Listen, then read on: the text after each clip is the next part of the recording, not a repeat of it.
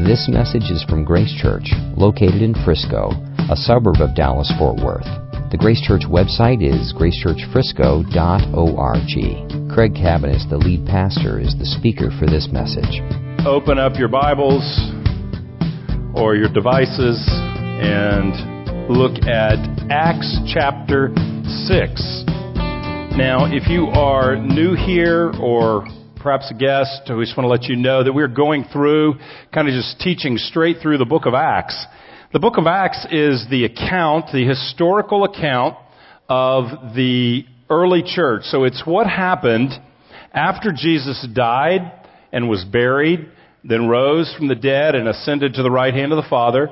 What happened after he left? It's the account of his early followers, the apostles, sharing his message, communicating what he did, and then the Holy Spirit, which is God's presence, saving people and building them together as a church. So it's the story of the first church of the first century. And today, we're in Acts 6. We're just going to have a shorter section today, verses 1 through 7.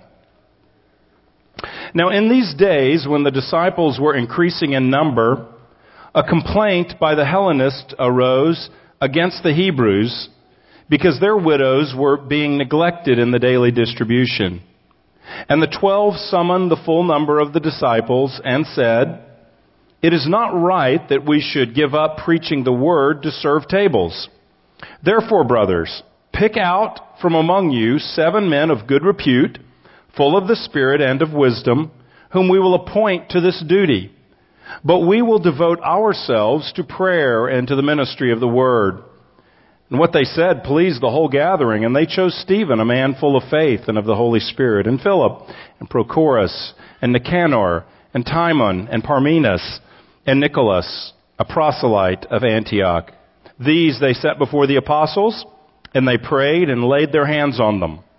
And the word of God continued to increase. And the number of the disciples multiplied greatly in Jerusalem, and a great many of the priests became obedient to the faith. Let's pray together. God, we thank you for your word, and we thank you for the life we find in your word. Lord, these are, though a historical account, it's much more than a historical account. It's your living, breathing word. And we pray today that you would speak to us through this word. We believe you have something for us as a church gathered here today. And so we ask you to speak to us, to teach us, to direct us, to change us through your scripture. We ask that you would do this and give us hearts to hear, to respond, ears to hear. Lord, I pray that you would fill me with strength, fill me with your Spirit to proclaim your word, to build up the people of God gathered here. Lord, reveal yourself to us in Jesus' name. Amen.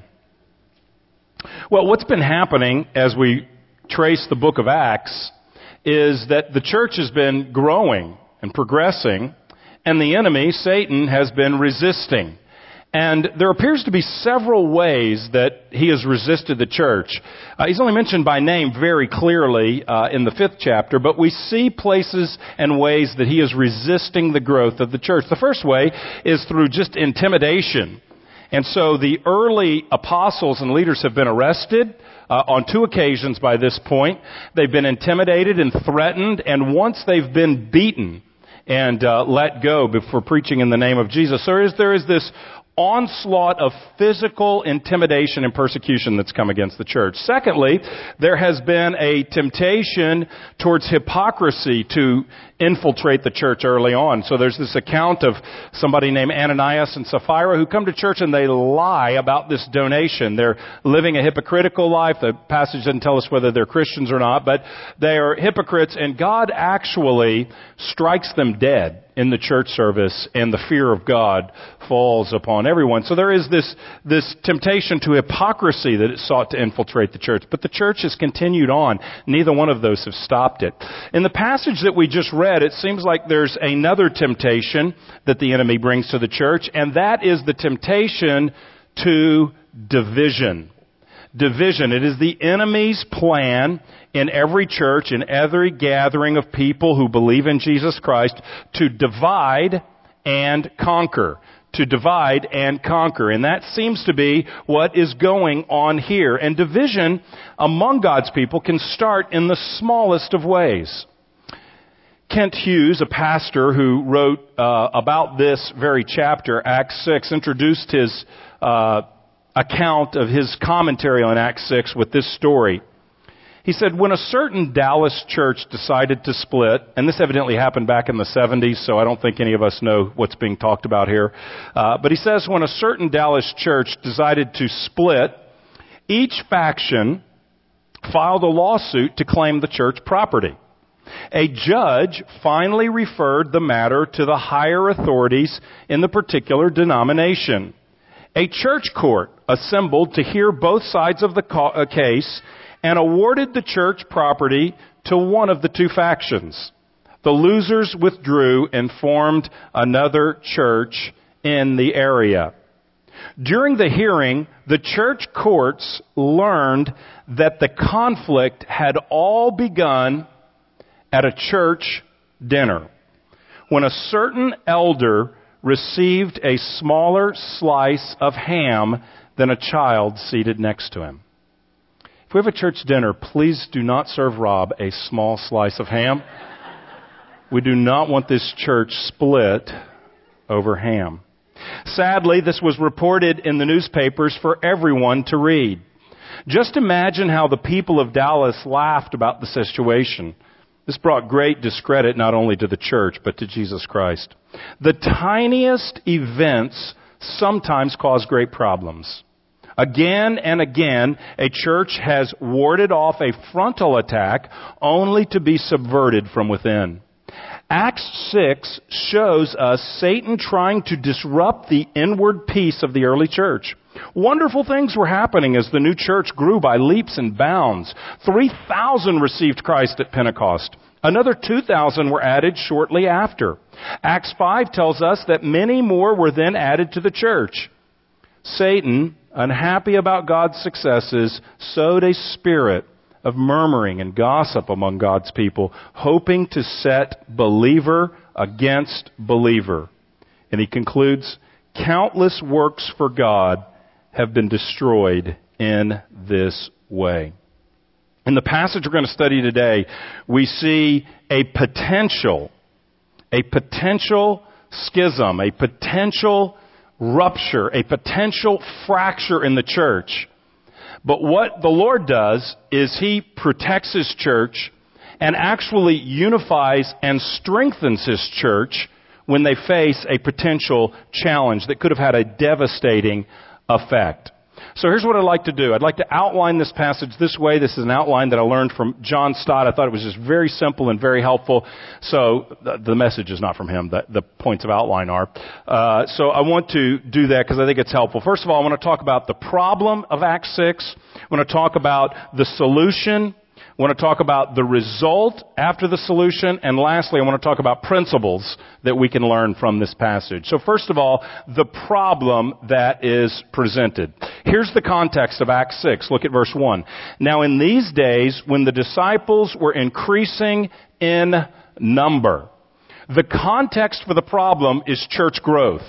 And not just generic church growth, healthy church growth. You'll notice that Luke records they were increasing in number the disciples. A disciple is a follower of Jesus. They weren't gathering admirers of Jesus. They weren't gathering attenders to a church meeting. They were gathering people that were following Jesus, and they were following Jesus under great threat and great cost, for the church was being persecuted. The last thing that happens in the chapter before this is that the leaders, the apostles, are beaten for their faith, beaten severely because they're preaching the gospel. So those who are joining them are those who are counting the cost.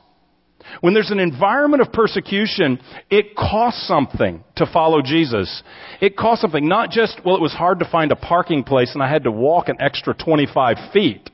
Not that, but the threat that if I join these people as a disciple of Jesus, I may find myself I may find myself under the attack of the authorities. I could be arrested. Something harmful could happen to me. So it's a healthy growth. People who really believe in Jesus and are willing to take a risk in following Him. Not only that, but we see that the growth brings problems. We all like to be a part of something that is growing, especially a church where new life is occurring and new people are being added. That is a wonderful thing, especially revival growth like we read here, which is true growth. People really being saved and added to the church on a regular basis. But even with healthy revival, Holy Spirit inspired growth, there are challenges in the church. As a matter of fact, there were swatches of time in Acts 2 when it seems like it was heaven on earth, and we don't read much about problems. Acts 2, 42 through 47, we get this description of the church that seems heavenly, like heaven on earth. So there are these times when there is no persecution from without, minimal hypocrisy from within, and no division happening. There are these times. But most of what happens in the church from this point forward is we just read of church problems in the book of Acts. And we see that as the New Testament is written, most of the letters are written in context where there are challenges among the church. Well, a challenge rises in this church as well. In verse 1 of chapter 6, it says, "A complaint by the Hellenists arose against the Hebrews because their widows were being neglected in the daily distribution." The word complaint, they raise a complaint. It's probably not a formal charge because the word complaint signifies, one way of defining it is displeasure expressed through murmuring. Displeasure expressed through murmuring. Probably what is happening is this one group of Christians, the Hellenists, they are privately complaining. They're privately expressing their discontent and their displeasure. They are spreading that in various ways. And it is raised against another group. If you'll notice, it says the complaint is the Hellenist against the Hebrews. Now, the reason for the complaint is a serious issue. It's not over a slice of ham. It's over a very serious issue. And that is that the Hellenists' widows are being neglected in the daily distribution. So food was distributed, and they are being skipped over and neglected in some way. So it's a very serious charge. Now, who are these groups of people, these Hellenists and these Hebrews? Well, they are converted Jews who have joined the church, but they bring with them a culture. Like everyone, they bring a background. They bring a way of living, a way of thinking, a lifestyle, and there's two groups. The Hebrews are those who were from a Jewish background who grew up and lived in the nation of Israel. They spoke Aramaic. They would have known Greek as well because that was the trade language of the Roman Empire. But likely their primary language would have been Aramaic. And they were what you probably think of when you think of a Jew, a first century Jew in Israel. And these Jews had been converted to believing in Jesus. The other group is called the Hellenists. They were Greek in culture and Greek speaking. So they came from outside of Israel. They were people that lived in other nations and had relocated to Israel. And actually they had separate synagogues for Hellenists and Hebrews. There were Greek-speaking and Aramaic-speaking synagogues for worship as well in Israel. This could have potentially even been the case in the church. This is a large church by this point. They're not all meeting in a single building. They meet from house to house. So there may have been sort of house churches, that some of them may have been Greek speaking, some Aramaic speaking. It doesn't tell us for sure right here. But they were two groups of people with different backgrounds and different thoughts. The Greek Jews had a different mindset. They had the same religion, the same God, but a different culture than the Hebrews in this passage. And so they bring these different cultures together and are now joined together in Jesus. It's also possible that there was a disproportionate number of Hellenist widows. If you lived in a nation outside of Israel and became widowed, you were dependent on in essence, foreigners, the Jews among you, but you may have been a minority in the culture and were dependent on that small group of people to take care of you. So a widow didn't have social services from the government. A widow didn't have a way to earn a living. And so widows were needy people. So many of them moved into Israel. And if you really wanted to move in, you move into Jerusalem, which is a large city with many Jews and a temple and a place to receive help. So there may have been a number of Greek-speaking widows, these Hellenists. And so what happens here is potentially a really big deal. You have two groups of people with different backgrounds that have become Christians and are now together joined in this young, fledgling church, and one group has a complaint against the other group, and it's not just any complaint. It's that the most vulnerable people of our group are being overlooked. The most vulnerable people, the widows, along with orphans, are the two most vulnerable, needy, defenseless people mentioned in the Bible. And Israel was called, as was the church, to take care of widows and orphans. As a matter of fact, James is going to call that pure and undefiled religion, to care for widows and orphans. So they're not just saying we're opposed to the Hebrews. They're saying the Hebrews are skipping over our needy, our destitute, our vulnerable. They don't just have a different point of view. They're not caring for our most desperate folks. Now, what makes this more complicated is that the apostles were not Hellenists. They were part of the Hebrews. So you can see the potential division and problem here. Back in Acts 4:34, we read that there was not a needy person among the church. Wonderful. Not a needy person. There is by chapter 6. But by chapter 4, there's not a needy person among them. For as many as were owners of lands or houses sold them and brought the proceeds of what was sold and laid it at the apostles' feet, and it was distributed to any as he had need. So do you see the problem here? Here are the Greeks saying to the Hebrews, this is lining out to be quite a headline. It's quite a sensational headline. The Hellenists saying the Hebrew Christians, they don't take care. They ignore. They overlook our widows. And who happens to be a part of the Hebrew Christians? The apostles, who are receiving all of the donations. So the apostles are receiving the donations and distributing it to any as had need, and yet our widows are overlooked. Greek widows, you can see the headline, Greek widows are neglected by the apostles in power, who happen to be of the Hebrews group. It's not just a charge against the apostles, it's this whole group of people. So you can see how there's a potential for rupture in the church at this early stage.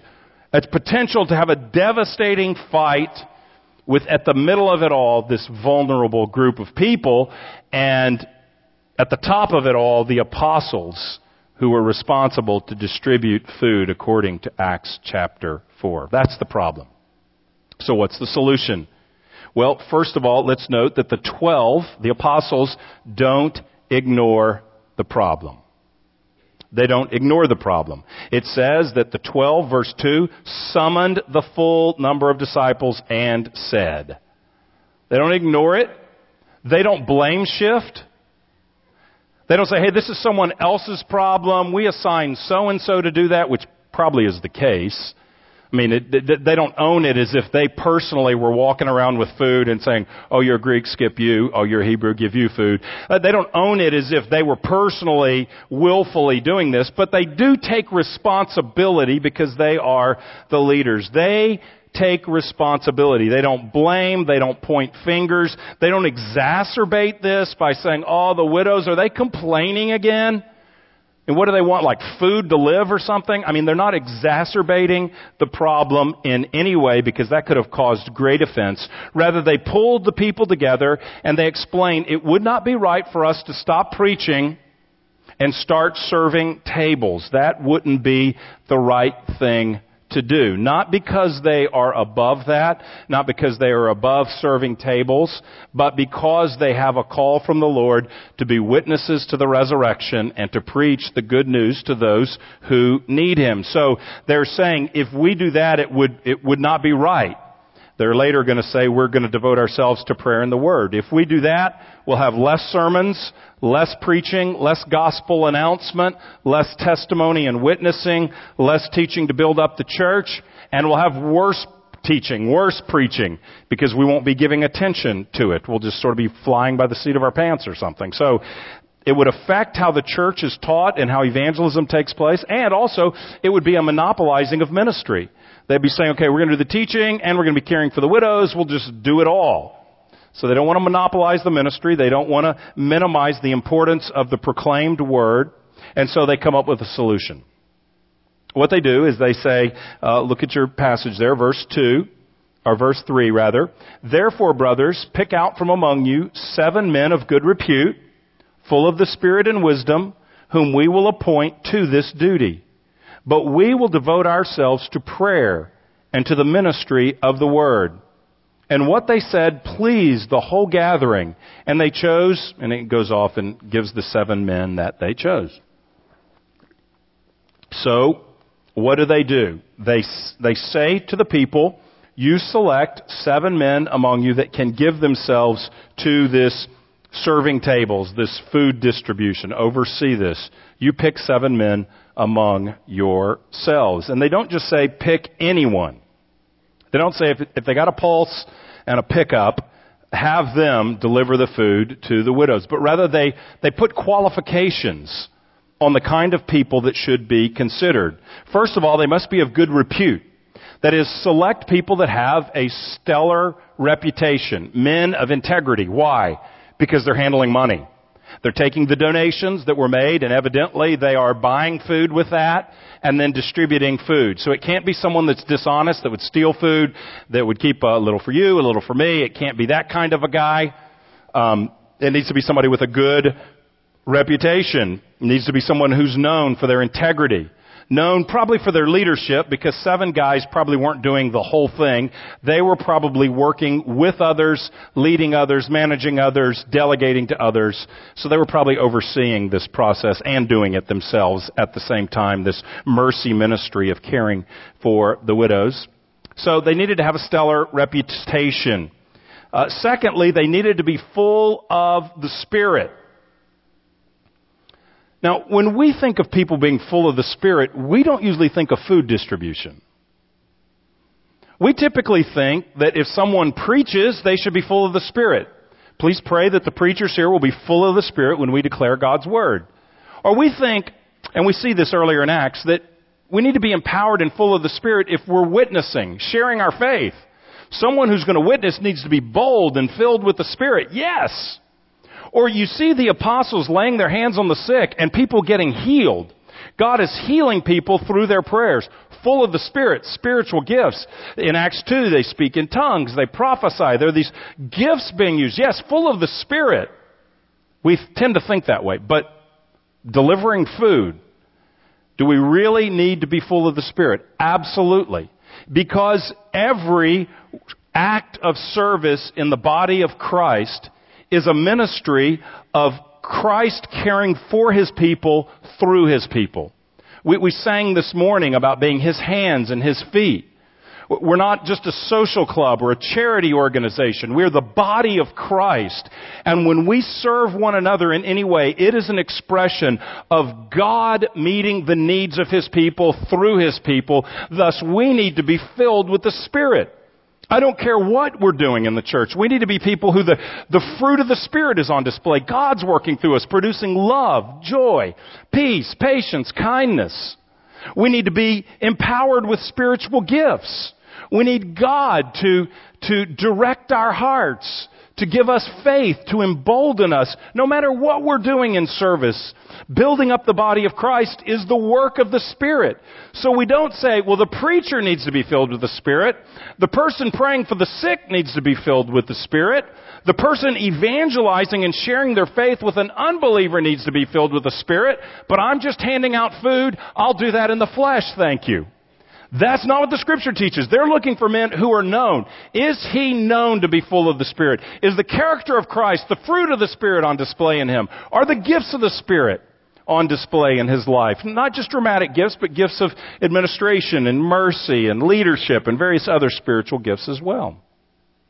And then lastly, it says that they should be men full of wisdom.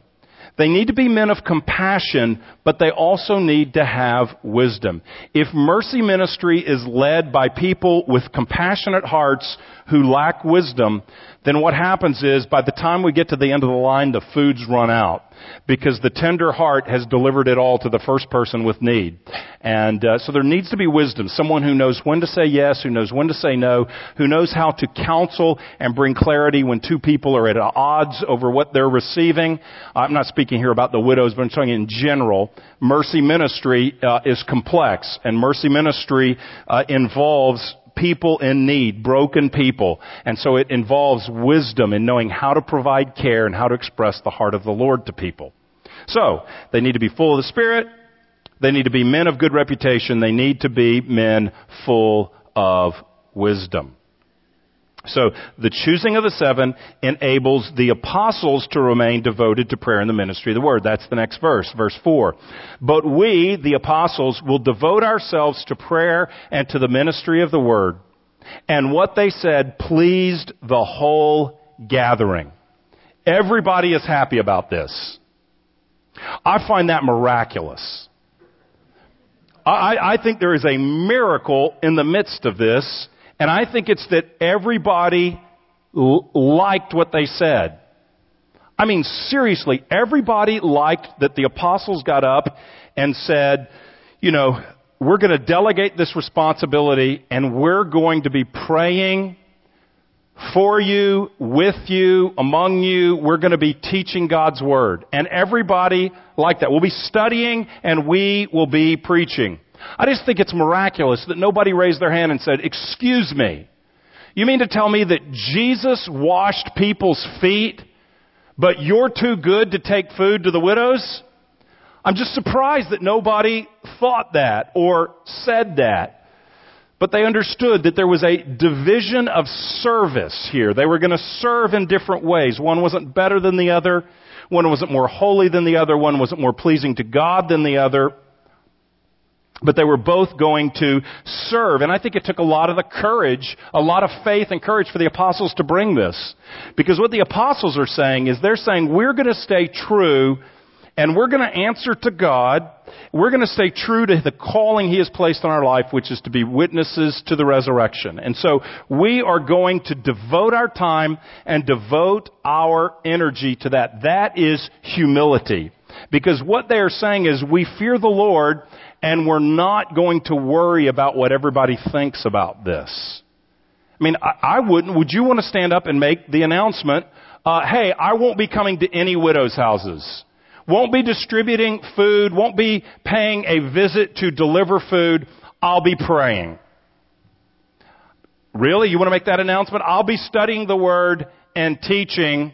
Now, obviously, they prayed for widows, they met widows, they pastored widows in various ways. But what they're saying is, I won't on a daily basis be in the food distribution ministry.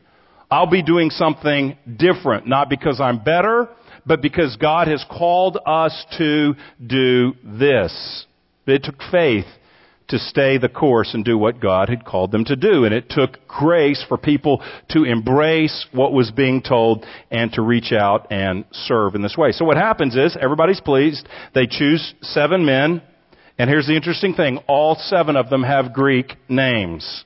So they are, here we have, I don't know how the decision was made. Was this just the Greeks, the Hellenists, that made this decision? Was it the Hellenists and Hebrews combined? It's not altogether clear on that. But they select 7 names of people with Greek names. So there's now this release of new leaders into the church that are representing this group of folks. And we find 2 of them at the front of the list are going to be notable in the book of Acts. First one is Stephen, a man full of faith in the Holy Spirit.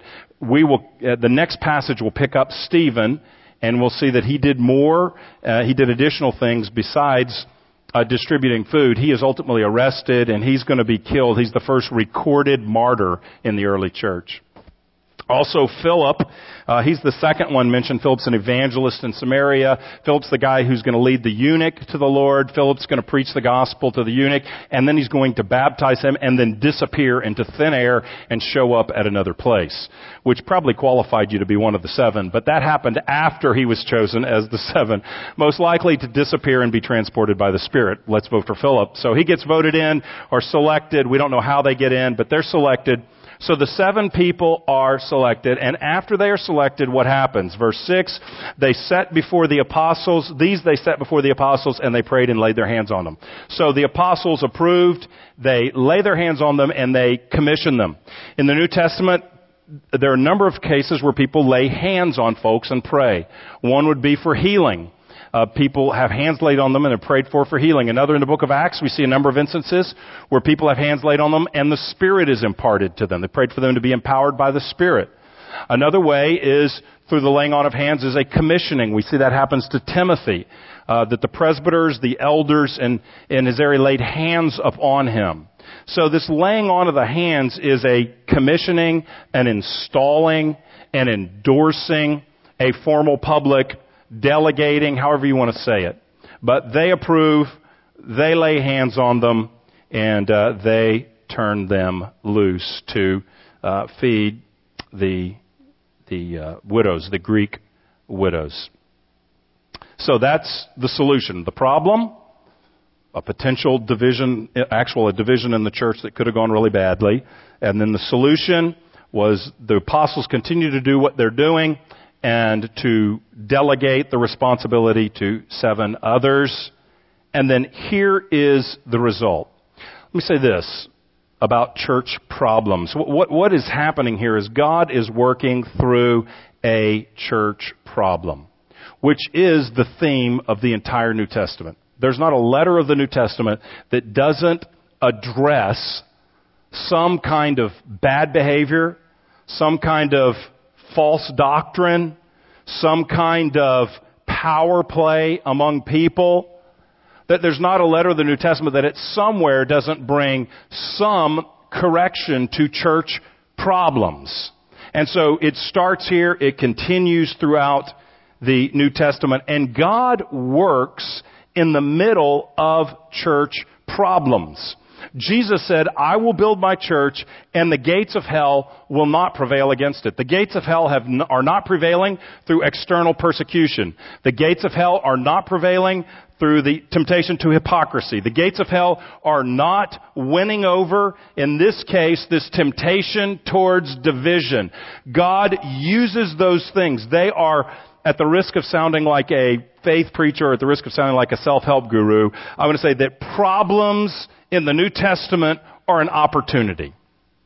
They're an opportunity for God to show Himself strong, for God to create an answer, for God to work so that the church is more holy than before the problem, so that the church is more powerful than before the problem. The church is more unified. The church reflects Jesus more after the problem, having walked through the problem, which is an opportunity, than they did before it ever came along.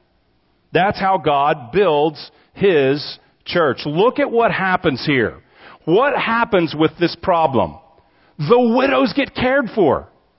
Those who are near and dear to the heart of God receive the care they need. Yes, there was a complaint. Yes, there was murmuring, but look what God did. God provided care. The mission of caring for the needy, of building up the body of Christ, continues on in a way that it wasn't happening prior to chapter 6. The widows receive their care. What else happens? New leaders are deployed. God takes the problem and releases new leaders. Maybe creates a new office. If these are deacons, we'll talk about that in a minute. But if they are deacons, a new office of leadership in the church emerges because of the problem. Look what else happens. A fracture is avoided and the church is unified. The church, everyone likes the solution and what is said. It moves from murmuring, the two parties against each other, to everyone saying, this is good. This is great. Let's select these guys. Prayed for. They're installed. Wonderful. So the church is unified. It goes from raising a complaint to what they said pleased the whole gathering. A disunified people to a pleased people. Unity happens through a problem. The apostles focus on the word and prayer. They give themselves to the word and prayer because of this.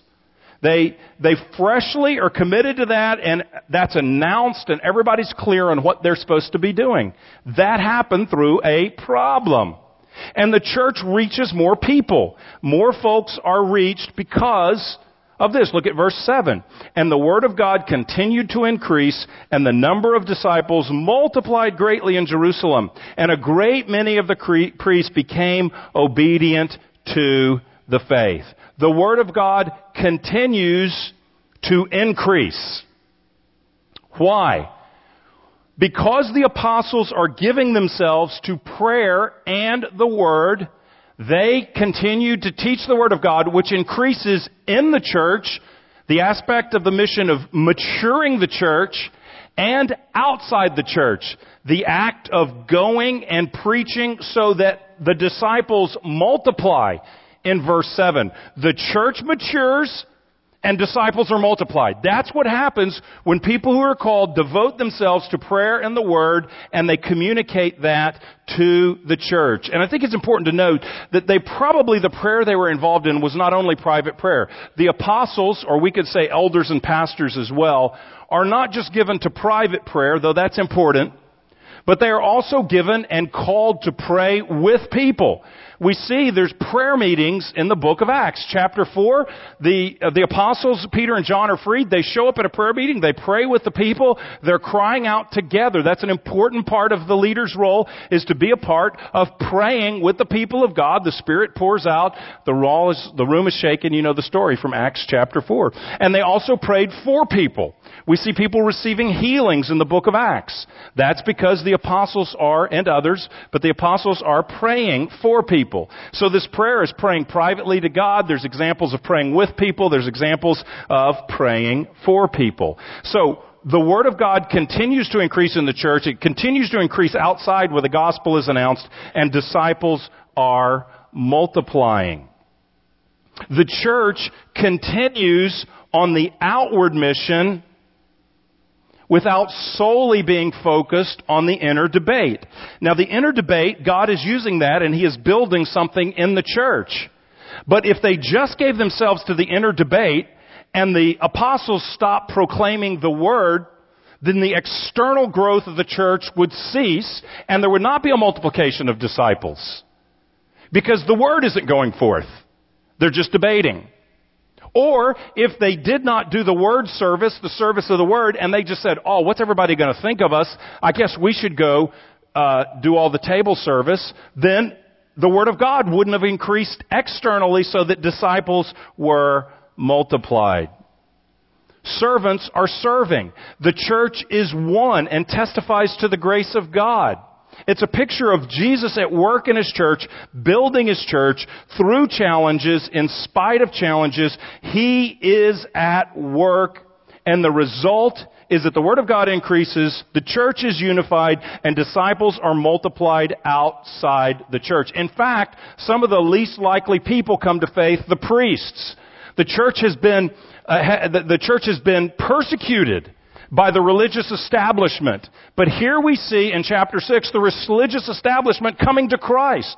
They in some ways are some of the least likely people to come to Christ. They are opposed. The high priest, the Sanhedrin, is opposed to Christ and this church, this new church. And yet here we have some of the least likely coming to faith. This is the prayer for our church and for our city, that the Word of God would increase within and outside of the church, and that disciples would be multiplied, and that the least likely would come to faith, whether they are the religious who are trusting in their religion, or the irreligious who have no care for God whatsoever, but the least likely people coming to faith. That is our prayer. And that's what happens in Acts 6. What are the principles? That's the result. What are the principles we can draw from this? First of all, I want to say something about church polity. It's a word that we've been talking about a lot in our church recently. The word just means governance. But church polity is built on biblical principle and not detailed processes that are outlined for us in Scripture. Church polity, church governance is built on biblical principle, biblical themes, and not some laid out, very specific processes. And here's what I mean by that, and here's why I'm taking this opportunity to say this. Because some people think what is happening in Acts 6 is the creation of the diaconate. That is, the office of deacon is coming into existence. In the New Testament, there are two kind of offices for leadership governance in the church. One is elders or pastors or overseers or shepherds.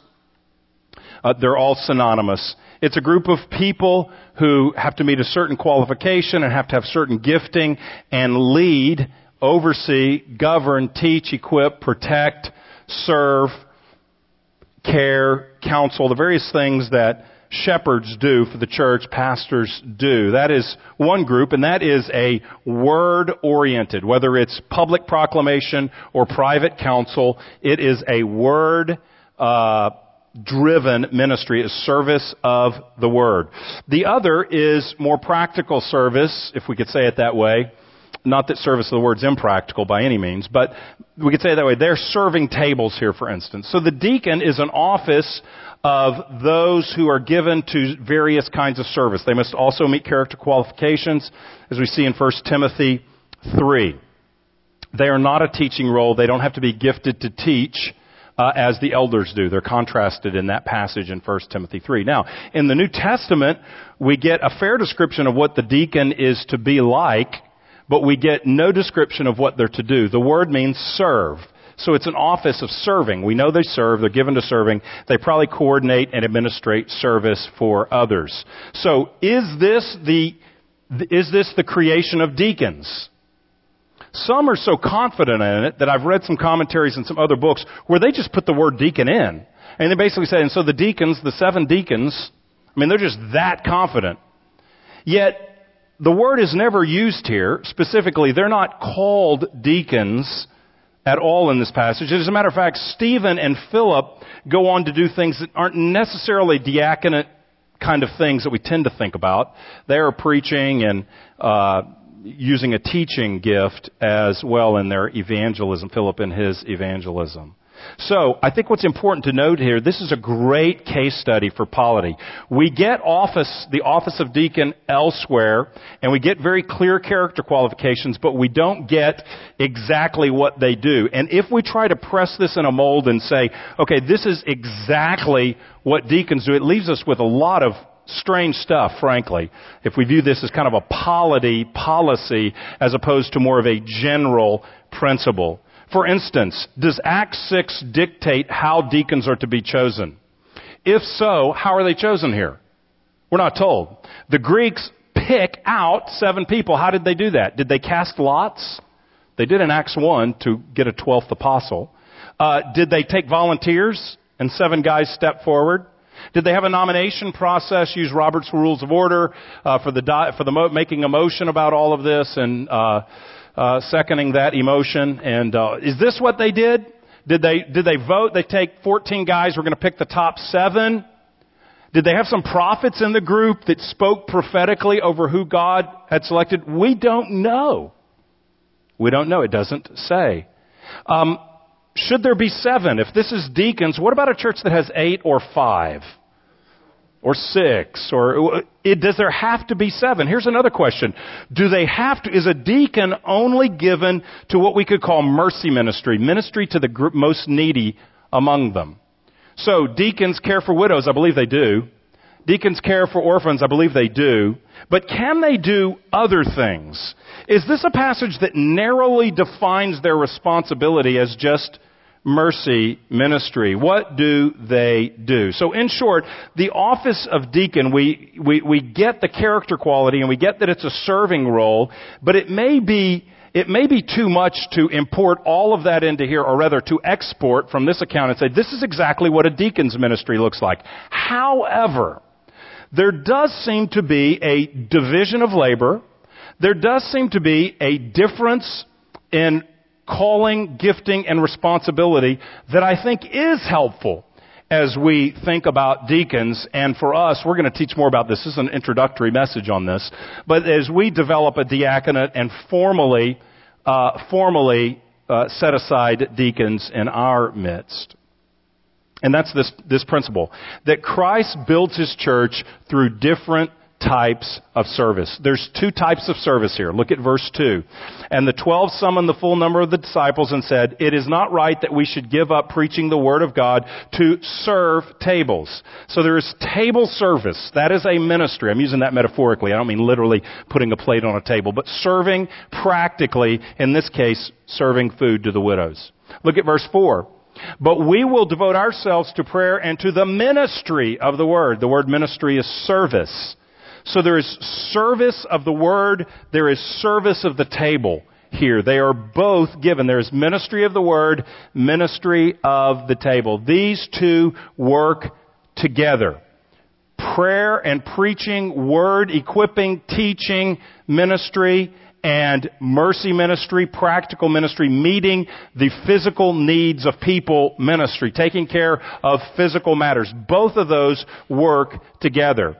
And they certainly overlap. Someone could distribute food and have a prophetic word. Someone could distribute food and share a scripture and minister the word to someone. Absolutely. And someone like the apostles who are given to preaching and teaching would do practical things as well. They as well, there would be various situations where they are serving in very practical needs, stacking chairs or whatever needs to happen, where they are literally taking on a physical service. So they overlap for sure. But they are to work together. And when they do, the results are glorious. Because that's what happens in the church here. When they work together, everyone is on board. Everyone contributing to needs that are met. I'm assuming that the 7 worked with others. That it wasn't just the 7. That we didn't go from 12 to 19. Now we've got 19 people doing everything. No, everybody is involved. But the 7 were recognized, commissioned, deployed to lead out in the service of this practical need in the church. And so there is the word and prayer and the teaching and the feeding and the equipping and the training and the counseling so that the word of God increases and multiplies within and outside. And there is the meeting of the practical needs so that the word of God increases on the inside and the outside. Do you see what Christ did? This is the important thing. Do you see what Christ is doing to build His church here? This is Jesus caring for His people. We just get one group of people that we see care for here, the widows, the Greek widows. But Jesus is caring for His people through His people so that in turn they may reach more people. Jesus is caring for His people through His people so that they in turn may reach more people. The mission is caring for the people within the church. The mission is caring for the people outside of the church. They work together, and it starts with God caring for His own people through His people. When the people of God take up a place of service, it makes a difference in both the health of the church and the expansion to the multiplication of disciples outside. We see that in this passage. It's not just a passage about deacons. It's not just a passage about the 7. It's a passage about God meeting the needs of His people through His people. And delegating that responsibility and equipping and delineating folks to serve His purposes. That's how Christ is building His church, through people having a place of service. Service to the tables, service of the Word. Ministry of the tables, ministry of the Word. All together. So I want to ask you, do you have a place of service? That's what this is about. Do you have a place of service? Do you know your place of service? Here's the real question. Do you see the value of your place of service? There's some very lofty things communicated here about distribution of food to widows. I think we tend to play that kind of thing down. It's played up significantly here. Widows are near and dear to the heart of the Father. And their being overlooked is tragic. It's serious. It defames the name of Christ. And so this is a serious matter where it's not a person with a pulse. As I said, it's people with a heart representing the Father, filled with the Spirit, caring for people. Do you see the value of your place of service? Listen, this passage is not just about food distribution. It's not just about food distribution. It's about God caring for the needy in the church so that it could be said of the people of God, there was not a needy one among them. That is a testimony of the love of God for His people. That is a testimony to those outside of the church who say there's not a needy one among them. And a matter of fact, people who are different culturally are crossing borders to care for one another. There could have been an explosion here, but God rescued and cared for the widows. It's not just about food distribution.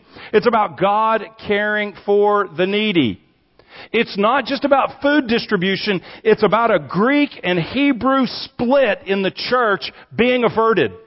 It's about rescuing a fracture that is spreading in the church. There is murmuring going on. This isn't just about food distribution. It's about moving from a complaining, murmuring, to everyone was pleased with what was said. It is two groups of people who are at different places that God bonds together through practical service.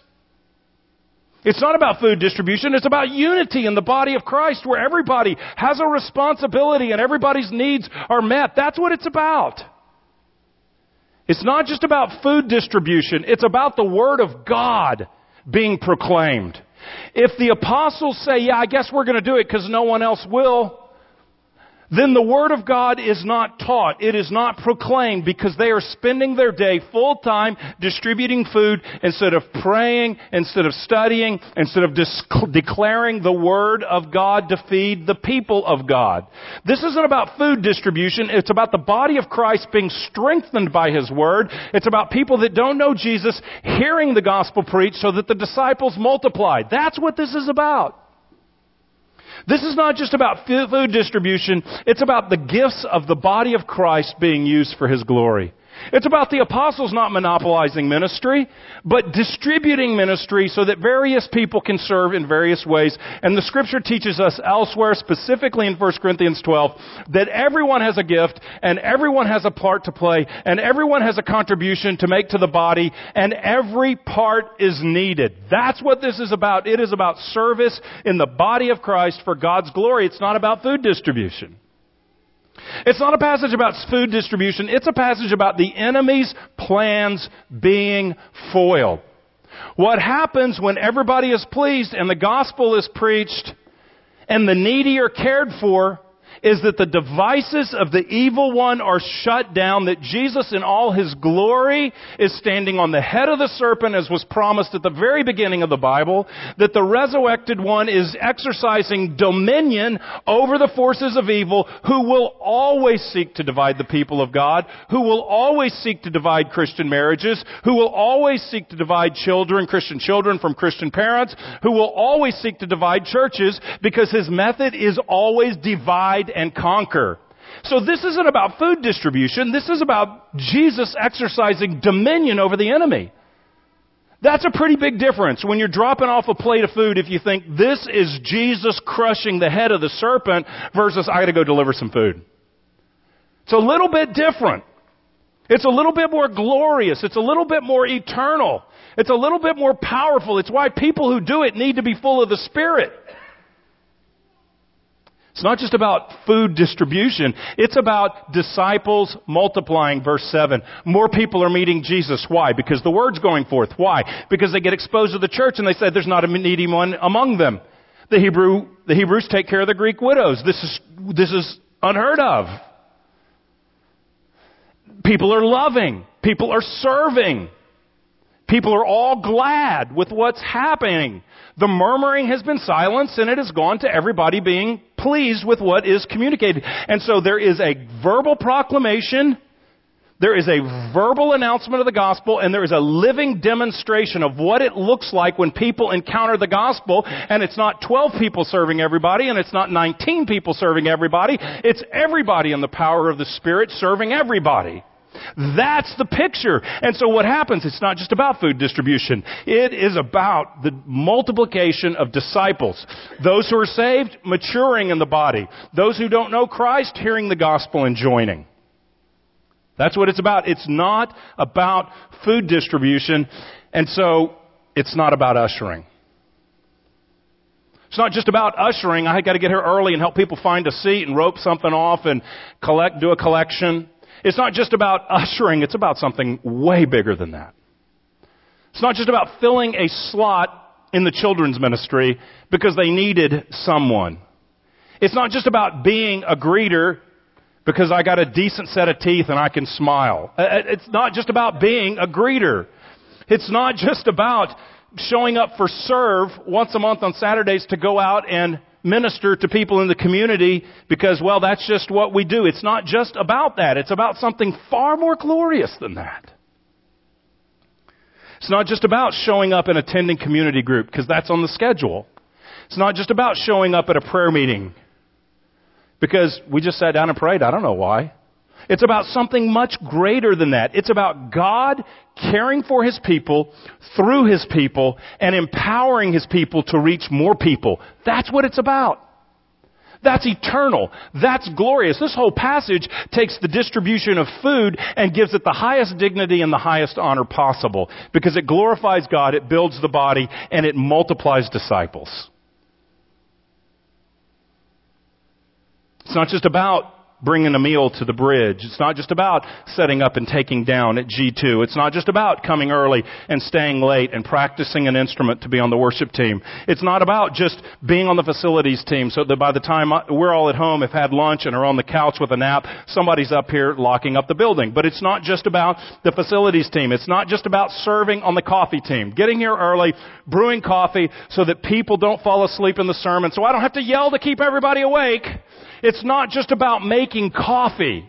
It's about extending hospitality, the love of God to people because God cares for His people through His people and empowers us to reach more people. It's about unity building and unity preservation. It's about devil-destroying acts of service in the name of Christ. It is about God glorifying. It's about gift deploying.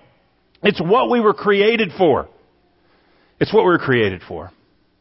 It's not just doing a job. That's what this passage teaches us. I believe this passage has a lot to say for deacons. But if we run through this and say, this is the deacon manual and this is how it works, and now we've got 19 people that are ready to serve, the 12 apostles and the 7 deacons, we have totally missed the point of the passage. I think it has something to say to deacons and to us about deacons. But I think that would miss the glory of the passage. It would miss the point that the needy are cared for. It would miss the point that the division was averted and there was unity restored. It would miss the point that people moved from murmuring to being glad with what was said. It would miss the point that 7 Greeks are now in leadership in the church. So it's a diverse leadership in the church.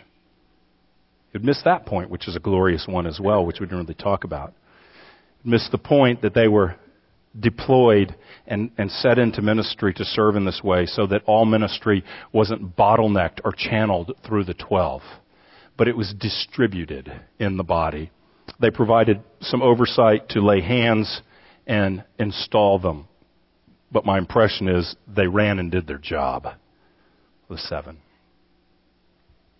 And that ultimately this all allowed the Word of God to increase, which allows the people of God to mature and for disciples to multiply, and even some of the least likely to come to faith.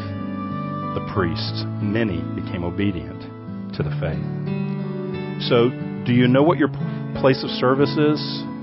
more importantly, do you see the glory of God in your place of service? Serving tables, serving with the Word, a little bit of both. Whatever it is, it's all for His glory to build His people. It's Jesus caring for His people through His people and empowering us to reach more people with His good news. Let's pray. You've been listening to a message from Grace Church. For more information, visit our website or write us at podcast@gracechurchfrisco.org.